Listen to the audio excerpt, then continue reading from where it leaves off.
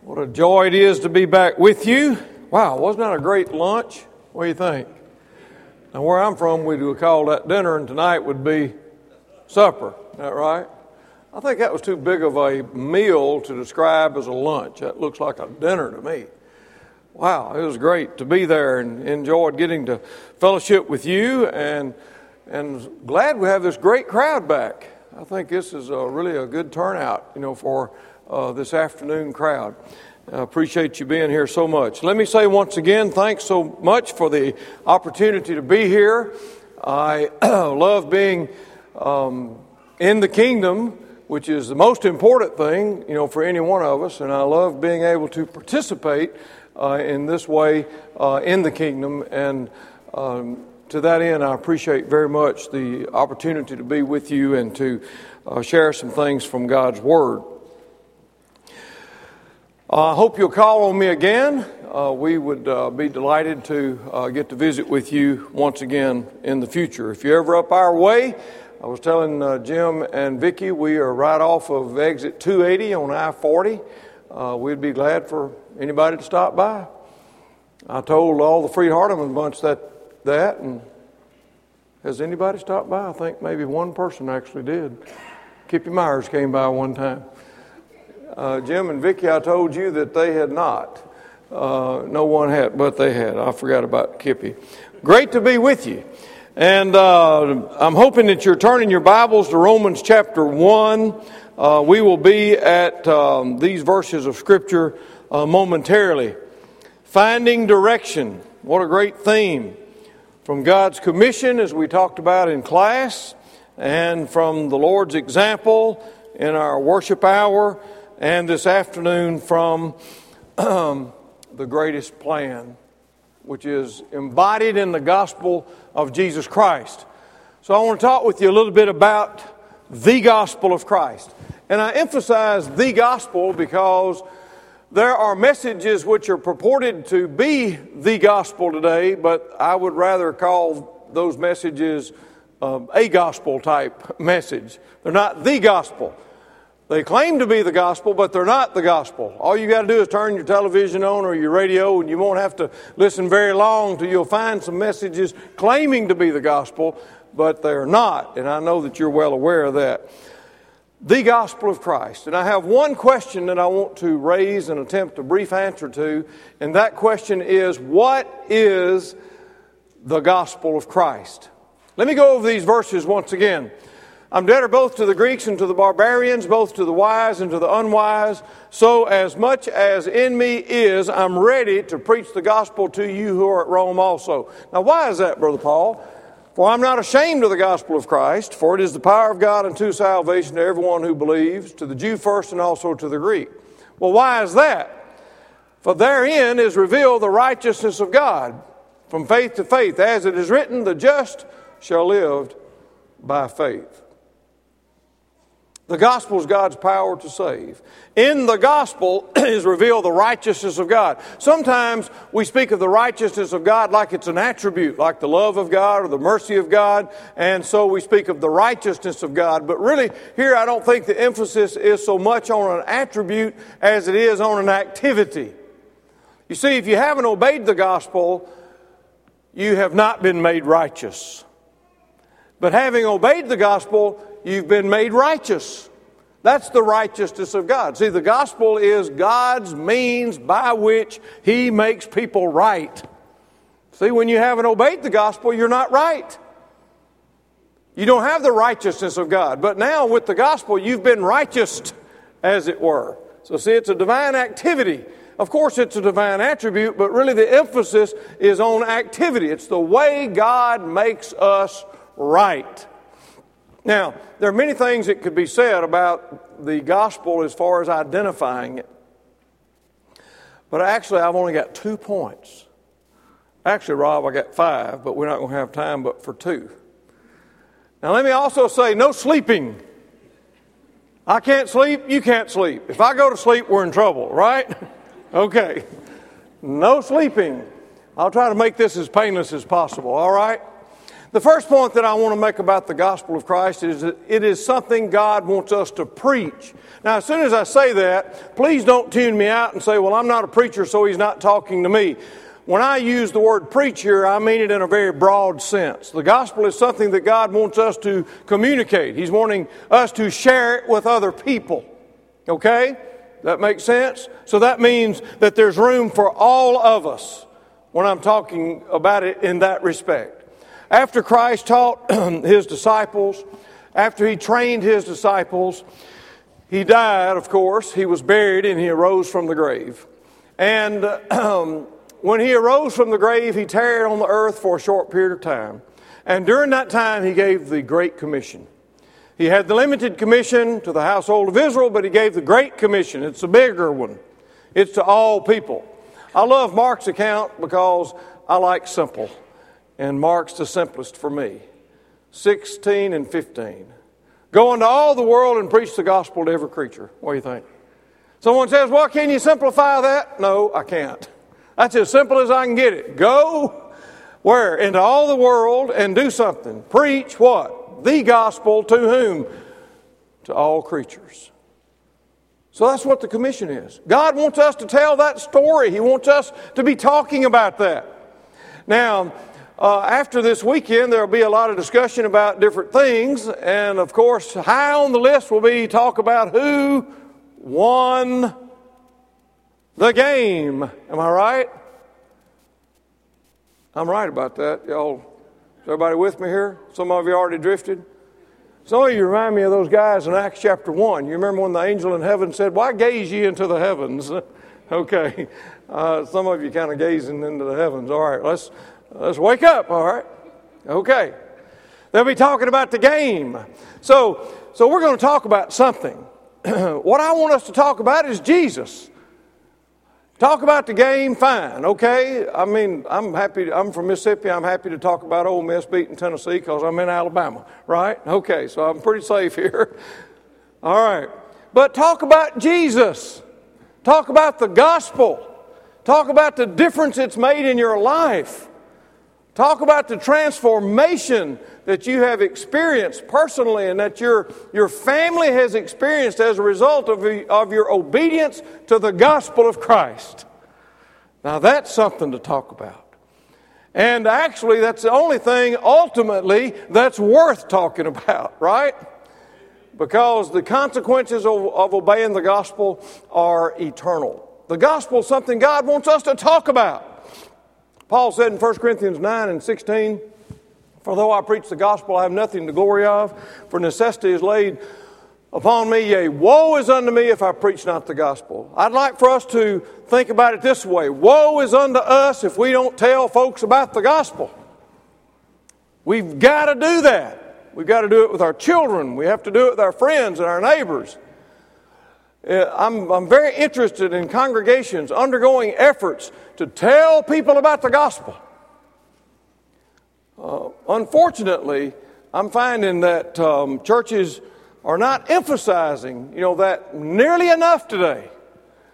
Doug, just, not much emphasis in sermons on Scripture. Illustrations, not biblical. I had a boy come up to me at Freed Hardeman, and he said, Dr. Light, can you tell me where I can get some illustrations for a sermon? I said, yes, I can. He was getting out his little pad and his pen, and I said, you won't need a pad and a pen for this. I said, I usually start in Genesis. And what do? I said, I start reading. I said, you got 39 of them there, and you got 27 in the New. By the time you get to Revelation, you'll have some illustrations. He went away like the rich young ruler, sorrowful. He was not encouraged, Rob. But at any rate, that's my sentiment about that. All right. The gospel is something God wants us to preach. Now, I want to use an illustration that is old as dirt, okay? But I'm old as dirt, and so I feel like I'm qualified to do it. So, Doug, you bear with me. You know this, and others of you do as well. A lot of congregations in this area, correct? I would assume so. And from time to time, congregations are needing a person to minister with them. And so, you know how that process goes. Sometimes churches will put an ad in the paper. Sometimes it's announced at preachers' luncheons and so forth. We need a preacher. And so then applications are received by elders and all of that. And then they come together and they're looking over the various applications and letters which they have received. And on this particular occasion, an eldership receives a rather unusual letter. Dear brethren, I understand that you're looking for a preacher. I'm a preacher, and I want to come work with you. But I want you to know some things about me. I shoot from the hip. I'm up front. I'm a very candid, straightforward person. I want you to know some things about me. Number one, I'm an old guy. Number two, I'm not married. Haven't been married, and I don't have any plans on getting married. Number three, churches I've been with have had problems. Number four, I just got out of jail. I'm really interested in your work, and I look forward to meeting with you and discussing the possibility of our working together even more. Sincerely yours. What would an average eldership do with that? I can just see them. I've served as an elder, and I know how elders do. They look at that, they look at each other, they look back. Can you believe this guy wrote us this letter wanting to apply for our very prestigious position of minister and telling us, number one, that he's an old guy? We can't have an old man who's going to take care of our young people and who's going to have the energy to do this and to do that and so forth and so on. So we can't have a man that's worn out. Number two, says he's not married. And our tradition, as well as that in churches of Christ for some time, has been to hire two people for one salary. We got to have two people. We only pay one salary, but we want two. Who's going to head up the woman's this and the woman's that and all that kind of stuff. Number three, he says that churches he's been with have had problems. Lord knows we got enough problems. And number four, what would the community think when they heard we had a jailbird in the pulpit? We can't have that guy. And of course they would take that letter and they'd cast it into the trash. But you know of whom I speak, don't you? See, you're nodding your heads. Of course it's Brother Paul. You know that. You see, it was Paul who referred to himself as the aged one. It was Paul who said that he had the right to have a wife, but he did not exercise that right. And my conviction is he didn't exercise the right because he went in hard places. I mean, here's a man who was floating on a board out on the sea because he was headed someplace to preach the gospel and he got shipwrecked. Here was a man who was left for dead. Here was a man who went through all kinds of trials and tribulations. Brethren, I'm here to tell you, a family is a grave responsibility. I've been in some parts of the world where in my prayers I thank God I didn't have my family. I've been asked to leave a couple of countries. I mean, it gets a little scary when they have those black long coats on and they have a little meeting with you, you know. I'm thankful I don't have my wife. You know, you're unsure about what's going to happen to you. You don't know for sure, you know, what's coming down. It makes you thankful. And so here's the Apostle Paul, who I think because of the sacrifices that he made, was glad he didn't have a wife. Number three, he did have problems. And number four, he was in jail for his convictions. Here was a man who was committed to the gospel of Christ. Here was a man, I think it's remarkable, he even had to defend his apostleship. In 2 Corinthians 11, about verse 23, there are some who claim to be apostles and are not.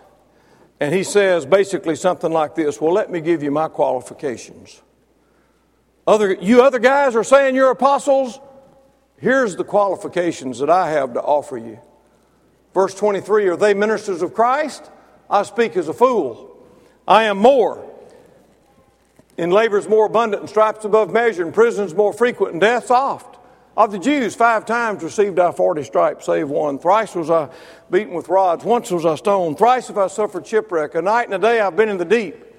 In journeyings often, in perils of waters, in perils of robbers, in perils by mine own countrymen, in perils by the heathen, in perils in the city, in perils in the wilderness, in perils in the sea, in perils among false brethren.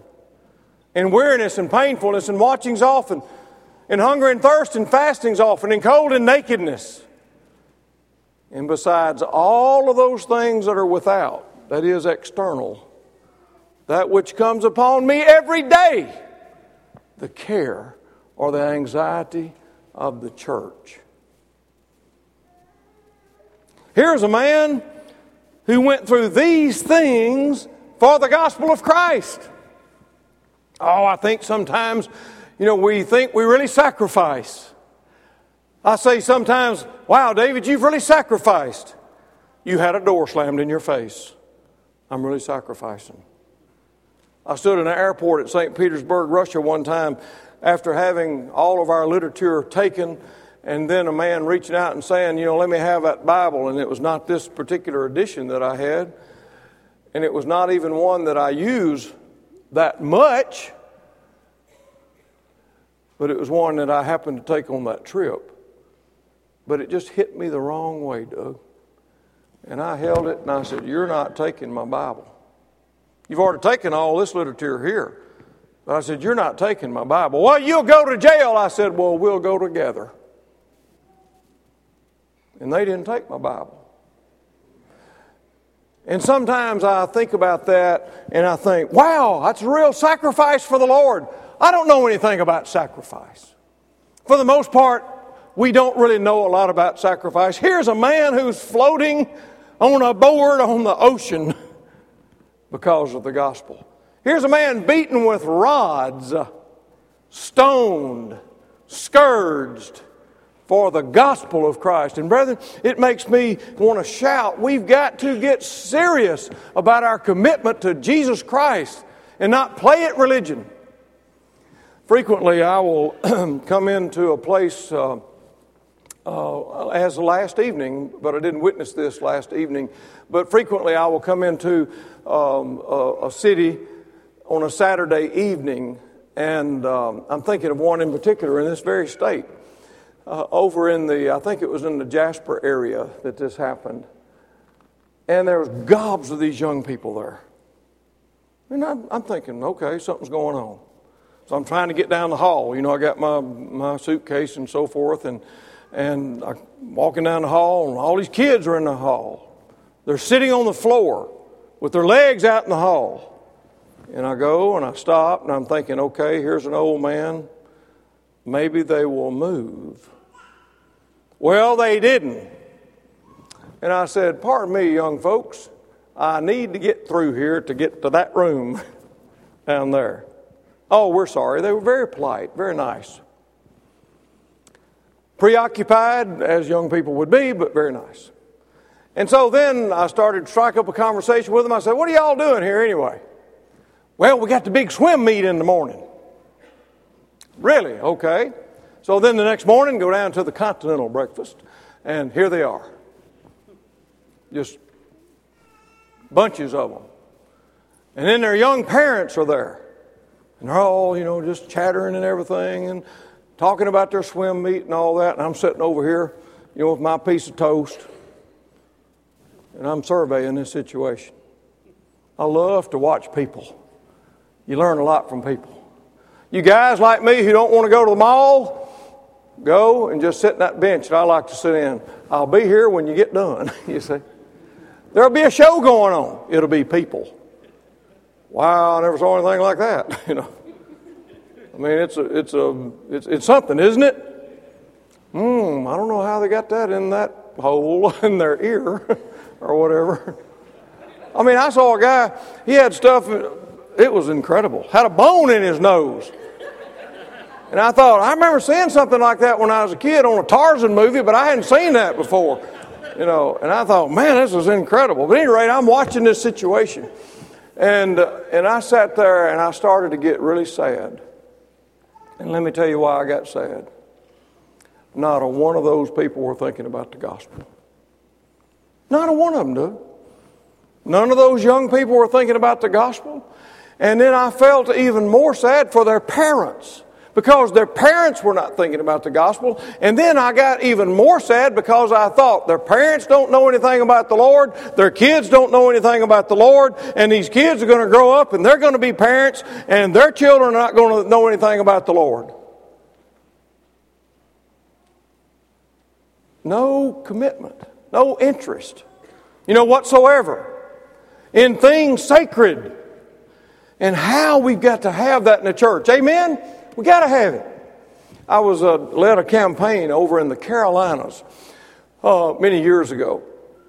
And I took about, I want to say 14 or so. Did we used to have vans that would hold 14 people? I think we had a van that would accommodate. It was full. College students. And long drive. All day long. Finally got to the place. Here's an idea for you. If you build a new building, get a sign. What do you think? Huh? Finally found the place. And so we'll go there the next morning. And I'm talking about, actually before I started about my lesson, I wanted to know some things. Here's what a preacher wants to know when he goes to a visiting congregation. I'm going to just let the secret out, Doug. We want to know where the restroom is. We want to know where the water fountain is. And we want to know where your baptistry is. And I've already checked out all of those. I love the couch in the guy's room. It's amazing.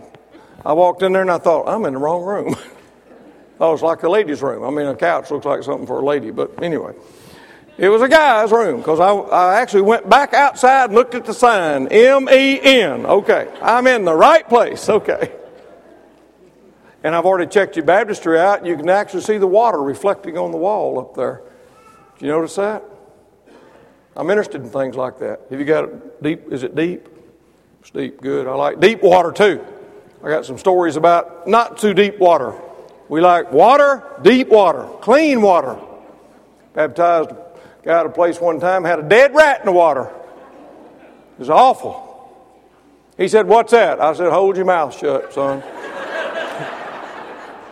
It's terrible. I mean, I don't. Well, the Lord's watching over me, I guess. I hope he didn't get sick. I know one thing: we washed his sins away.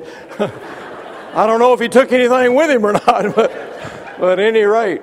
So I'm over here doing this campaign, and I noticed when I was trying to find these things, I couldn't find the baptistry. Y'all about to make me lose my point. I couldn't find the baptistry. And so I thought, well, usually it's up here, but it was not there. It was a small building in a mission area. Doug, it wouldn't accommodate probably about 80 people. But it was a brand new building. And then I thought, well, one time, I think it was over in the Atlanta area, the baptistry was not here. It was out front in the foyer. And they had lily pads and goldfish in it.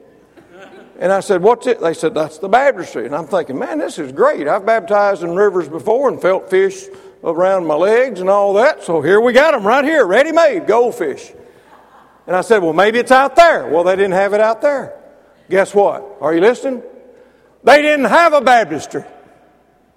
Can you believe that? I went to the preacher and I said, "This is such and such Church of Christ, isn't it?" I thought maybe I was at the wrong place. He said, "Yep." And I said, "Y'all hadn't got a baptistry?" Things are kind of slow here. I'm thinking, I'm not surprised. I mean, my idea would be to get you a tank and go somewhere and park that thing and start preaching. And as you start growing, put you some walls around it. What do you think? And as you grow, put a roof on it and so forth. That would be my idea. I woke up the Christian church preacher 2 nights, baptized 7 people. He didn't like that I disturbed him. I didn't care whether he liked it or not. I was baptizing people. I told him, I said, "I'm the guy that woke you up last night." I said, "I need to use your baptistry again tonight." I said, "I'm with the Church of Christ up the road there. They got a brand new building. They don't have a baptistry. You ever heard of anything like that?" He said, "No, I hadn't." I said, "Well, they don't have one." And I shamed them for it. And they should have been shamed for it, the very idea. Who ever heard of building a building and didn't put a baptistry in it? Is that the most ridiculous thing you ever heard of? Jim, I never heard of anything so crazy. Even in Mississippi, we got enough sense to know to do that. It's crazy. But at any rate, that morning I'm trying to get everybody pumped up with it, for evangelism and, knock doors and set up Bible studies and all of that sort of thing. And the preacher comes up to me after the sermon. I preached on evangelism. And the preacher comes up to me and he's wringing his hands and he said, "Oh, Brother Light, we got a problem." Now I'm thinking there's some sacred cow here, that I've offended somebody about, maybe some issue. Nearly every congregation's got something that an outsider might not know about that I touched on that's offended somebody, all right? I hope I don't do that here, but at any rate, if I do, I'll repent and we'll go on, okay? And I said, well, what is it, brother? I said, we got a lot of work to do. Spit it out so I can correct it. Because if I've said or done something wrong, I'm going to repent. And then we're going to go forward. We got a lot of work to do this week. Well, it's a real problem. I said, okay, what is it? He said, well, your sermon was 45 minutes long. Doug, he's serious as he can be. And I'm kind of relieved. I'm thinking, so what's wrong with that? I said, so, brother, what is it? He said, well, the tapes are only 30 minutes. This guy is serious. And I said, are you serious? He said, yes, I am. And I said, let me understand this. I said, you wanted me to bring a group here and help spread the word in this community, this mission point. I said, I've got a van, I've got the workers, I've got the money together, I'm buying the gas, I'm supplying everything, and you're worried about the length of the stinking tapes? It just got on my last nerve. I'm just not a patient person. I couldn't get over that. It was incredible to me that here we are trying to get the seed planted, trying to get the gospel in the hearts and minds of people, and then we got that kind of attitude. God, help us. What's wrong with us? Commitment. We got to have it. The gospel is something that God wants us to tell people about. Number 2, and finally, the gospel is God's power to save. Isn't that what the passage says? I'm not ashamed of the gospel of Christ. Why? It's the power of God. The word power there is the Greek word dunamis, from which we get words like dynamo, dynamic, dynamite. The gospel is God's dynamite unto salvation. What do you think? Don't you like that? Guys, y'all like that? I like it. It's God's dynamite unto salvation. What do you think about when you think about power? I guess it's a guy thing. For me, power has to do with something that blows up. We like it, don't we? Guys, we do. We like things that blow up. I liked it when I was a kid. I mean, when I was a kid, for a nickel, you could buy some serious blowing up stuff. I mean, we didn't wait till the 4th of July. We got a nickel, let's go get something, blow up something. Let's go get some more of those. Boy, I'm telling you, that's some serious stuff. I guess you'd go to jail today if you had in possession what we could buy when I was a young'un, at a country store. Man, did you see that? I wonder what would happen if we had 2 of them there, you see. Guys are like that. Girls are not. They're nice and feminine and all that stuff that girls girls, y'all don't like stuff that blows up, do you? Say no. Make a note. Okay. All right. Ms. Life and I in Jackson, Tennessee one day, Jim was going around by the convention center there, and then, where the Dixie Castle is, we was turning right there to the left, and over in the parking lot was a pickup truck, and it had smoke coming out from the wheel wells in the front. Linda, I think it was you that dialed 911 and called for the fire truck, and I went over to the side. What are you doing? I'm going to watch that thing. Maybe it'll blow up. You see, we like stuff like that. So that's what I think about when I think about power. But now let's get to the text. I'm not ashamed of the gospel of Christ because it is the power of God.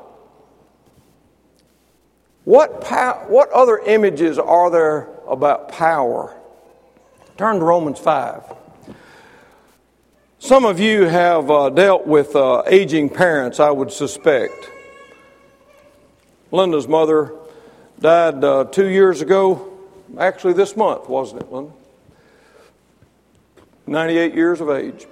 My dad died December the 4th, 97 at age 69. My mother barely turned 70. She died March the 3rd, 2003. We know about aging parents. Some of you have dealt with aging parents, grandparents. What is it that enables you to endure, some of the trials and challenges that you endure in order to take care of aging parents? I think it can be summed up in that 4-letter word, love. What do you think? Some of you have challenges, perhaps with children. What is it that enables you to cope with those challenges that the children present? I think it can be summed up in the 4-letter word, love. You see, there's great power in love. Do you want to hear a love story? Do you like love stories? I'm not talking about that mushy stuff that you see on TV sometimes portrayed in Hollywood. I'm talking about a real love story. Do you like love stories? Let me tell you a love story. Look at Romans 5, verse number 6. Here we go, 3 even verses. Verse number 6, when we were ungodly. Verse number 8, when we were sinners. Verse number 10, when we were enemies of God, Christ died for us. Now think about that. Brethren, look at me here. Look at me.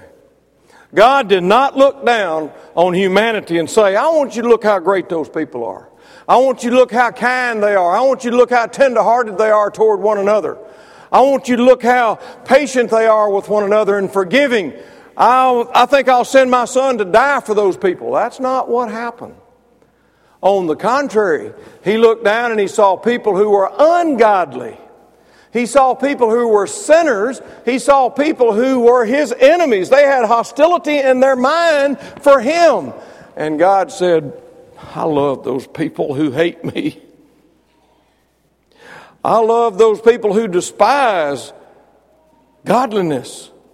I love those people who despise righteousness. I love sinners. I love wayward people. I want them to be my children.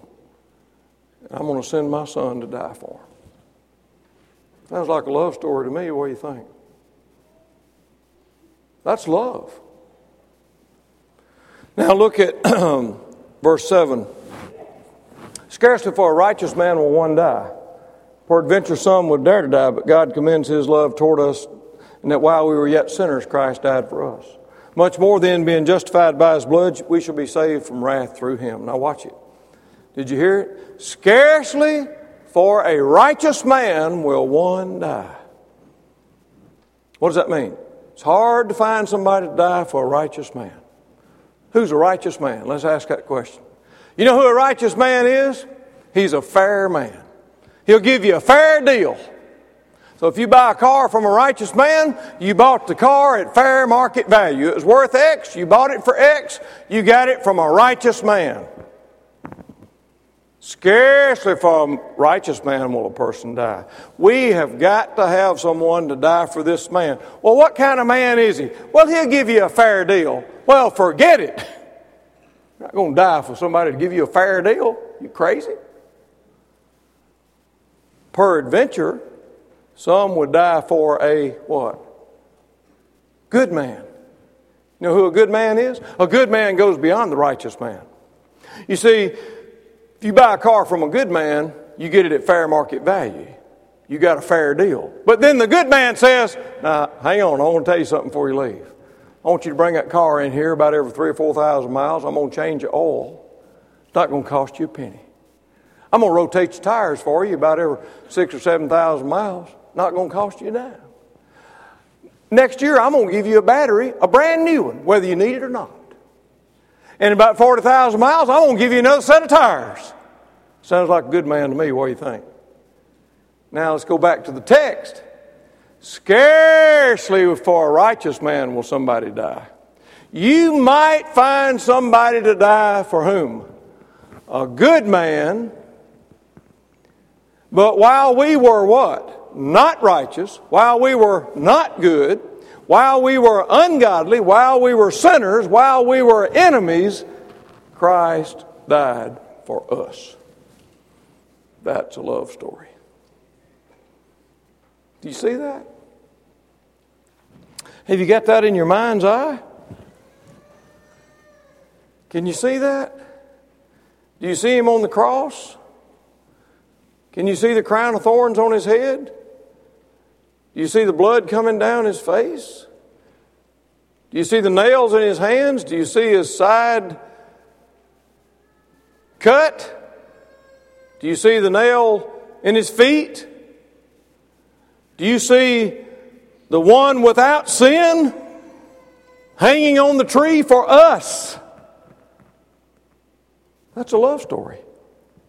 For me and for you. The only possibility we had to be made right with God was by that. That's a love story. Now, here's the thing. You've got to believe that, what I just said. You've got to believe it. You must believe it if you're going to be made righteous with God. You can refuse to believe some things. I bet we got some accountants in a room like this. I don't even think you would agree with what I'm going to say.